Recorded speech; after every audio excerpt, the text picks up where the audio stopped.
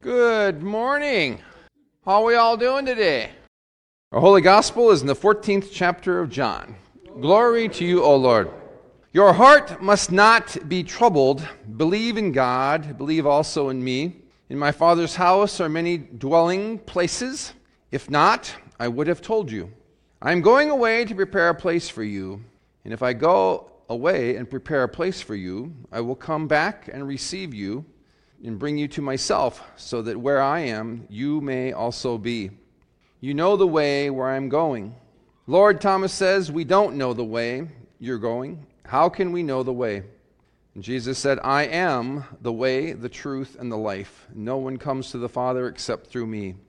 If you know me, you will know my Father. From now on, you do know him and have seen him. Lord, said Philip, show us the Father, and that's enough for us. Jesus said to him, have I been among you all this time without you knowing me, Philip?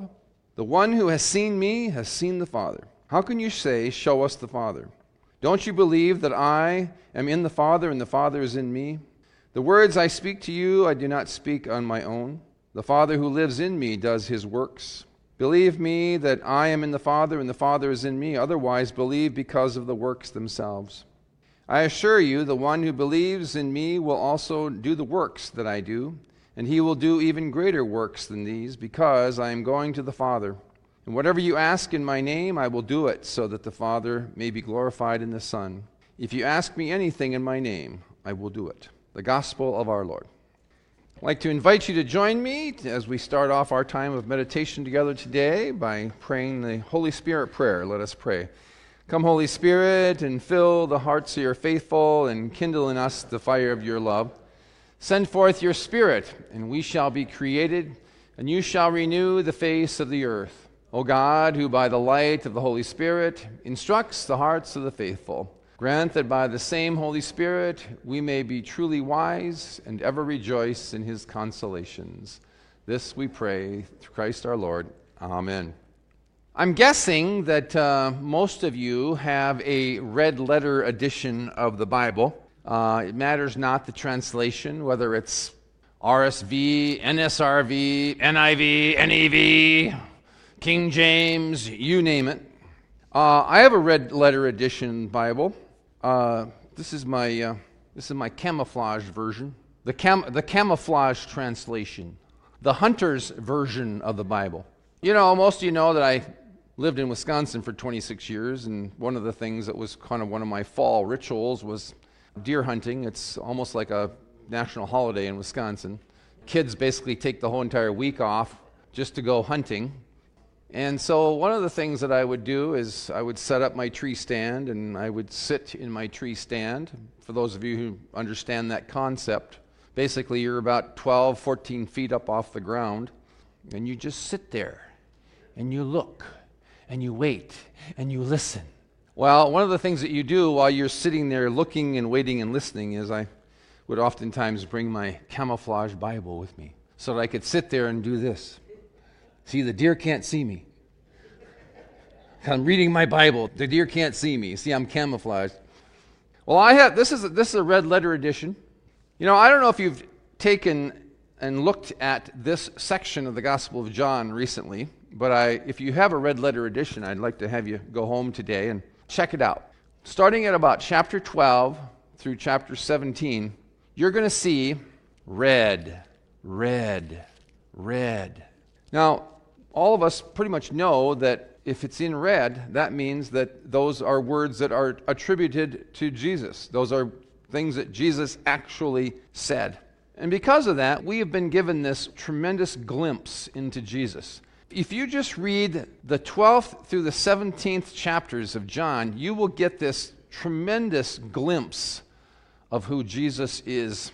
And we've been given this bird's eye view into who Jesus is and what he has come to reveal to us. And today's text is just a very small portion of what Christ came to reveal to us, and yet it is, I think, probably one of the most important sections of this piece that Jesus shares with us. Real quick context is that Jesus is with his disciples before he's arrested and subsequently is taken and crucified on the cross. And what he's doing here in this time frame of this quality time that he's having with the disciples is he's sharing with them some very vital and important teachings and some very important understandings that will not only be important for the disciples to take with them, and I think this is going to be an important part of what the disciples are going to need to take with them into their future ministry, but that these teachings and these words that are revealed to us from Jesus, they are also words that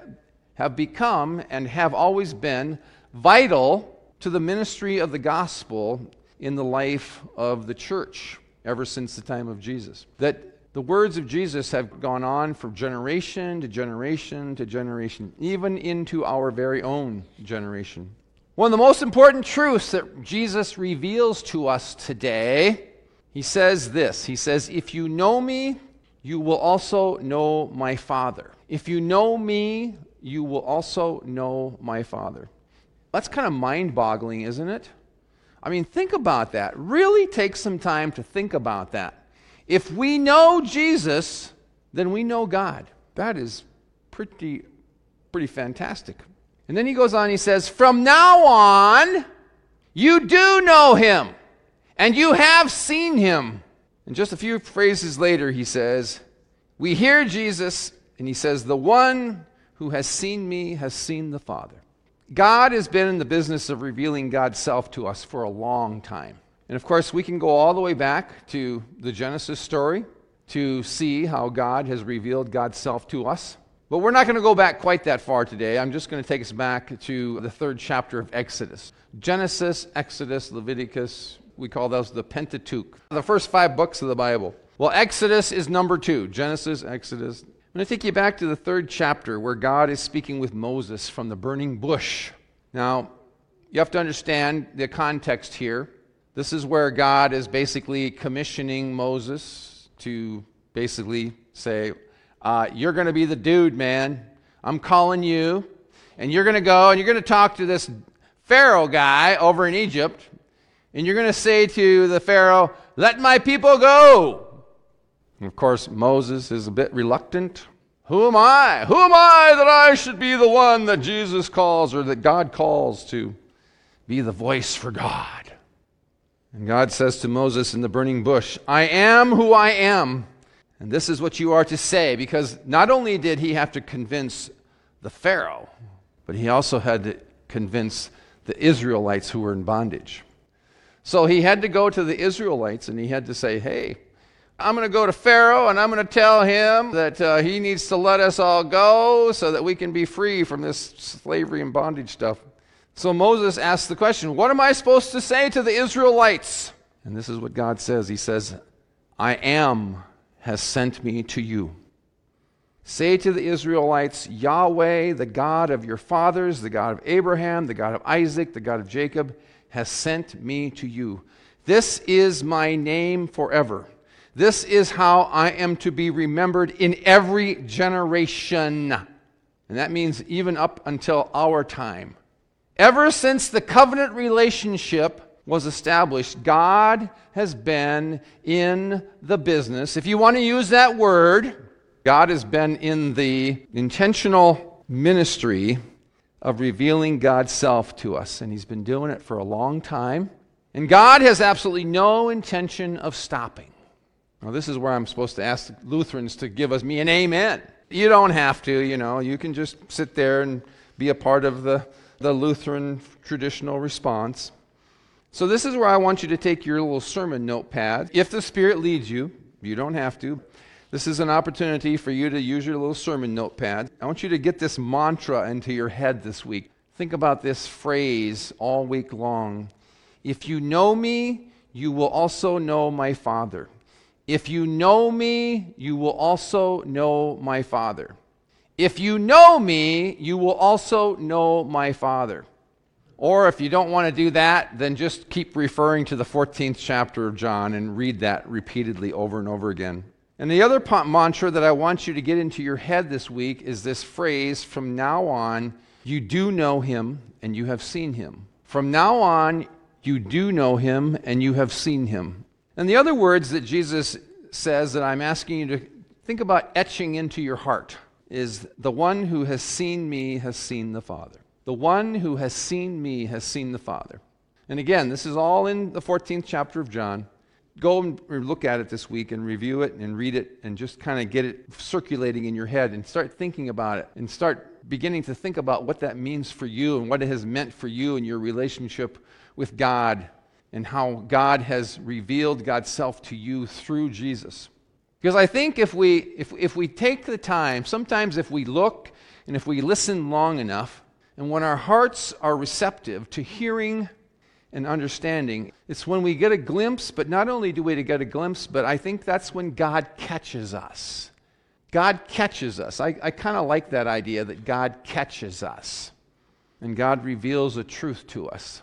You know, and sometimes that doesn't happen all the time, and sometimes it's relatively infrequent, but that's why I think it's important for us to do things like say and affirm these things repeatedly over and over again.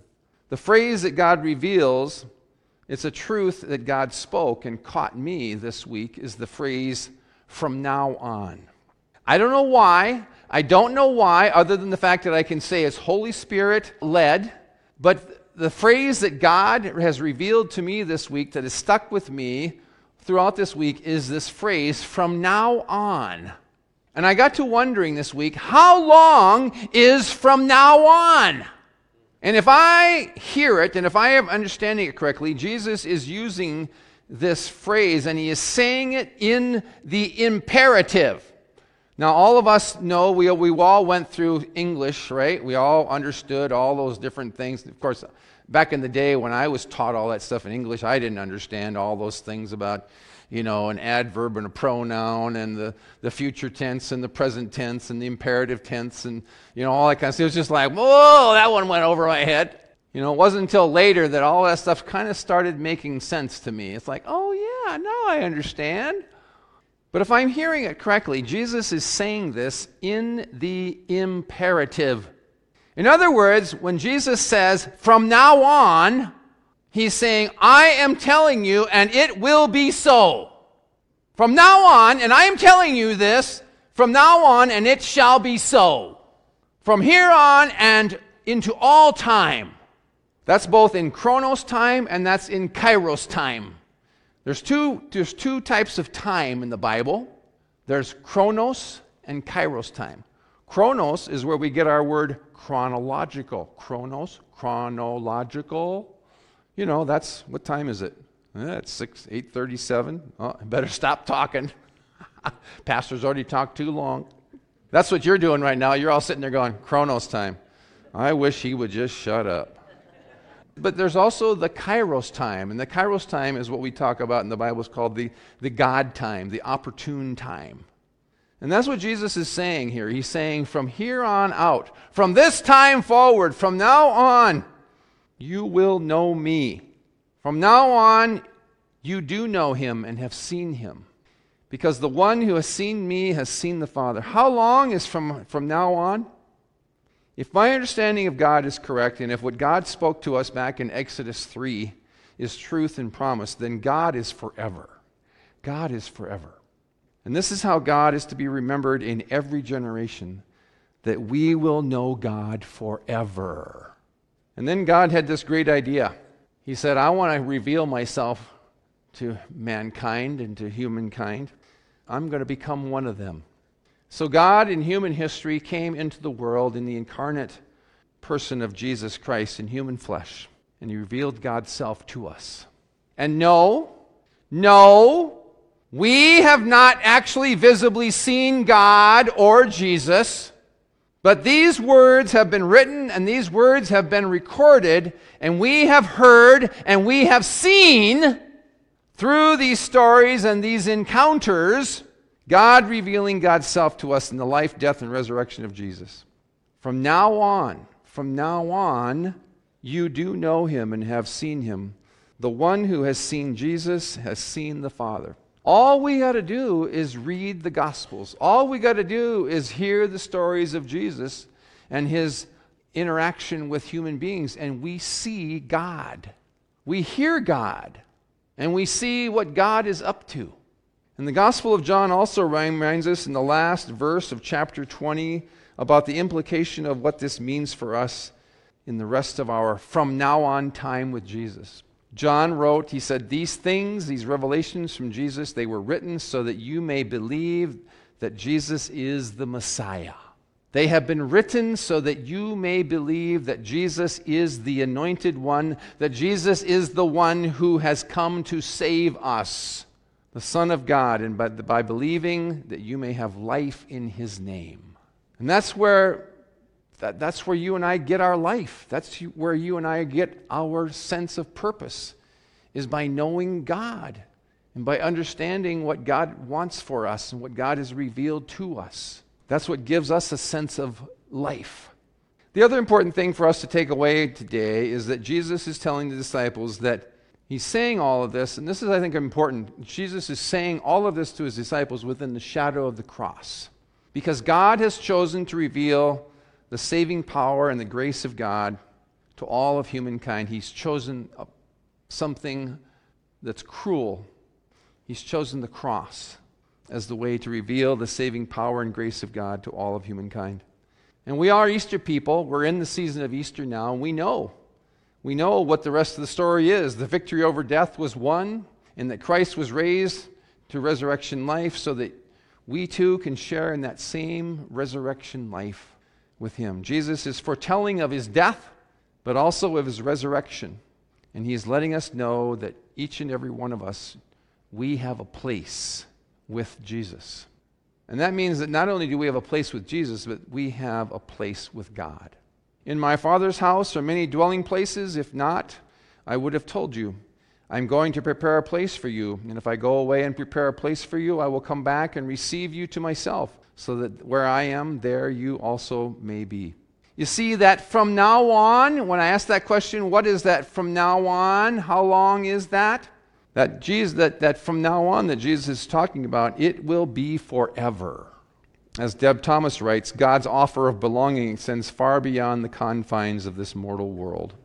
And that is a promise that you and I can take with us today and every single moment and every second of our lives. That from now on, that means that Jesus is with us, walking with us, and that we are with Jesus, and we will always be with Jesus. And there's nothing, absolutely nothing that can take that away from us. Jesus is the way of and to God. Jesus is the truth about God. Jesus is the life in God. We see him and we know him. And from now on, we will have a place with him, and we will have a place with God. Amen. The peace of the Lord be with you always. And also with you. Let's take a moment to share the peace with one another. I invite you to pray the prayer our Lord has taught us to pray. Our Father, who art in heaven, hallowed be thy name. Thy kingdom come, thy will be done, on earth as it is in heaven. Give us this day our daily bread, and forgive us our trespasses, as we forgive those who trespass against us. And lead us not into temptation, but deliver us from evil. For thine is the kingdom, and the power, and the glory, forever and ever. Amen. The Lord bless you and keep you. The Lord make his face shine upon you and be gracious unto you. The Lord lift up his countenance upon you and give you peace. Amen. Go in peace. Tell what God has done. Thanks be to God.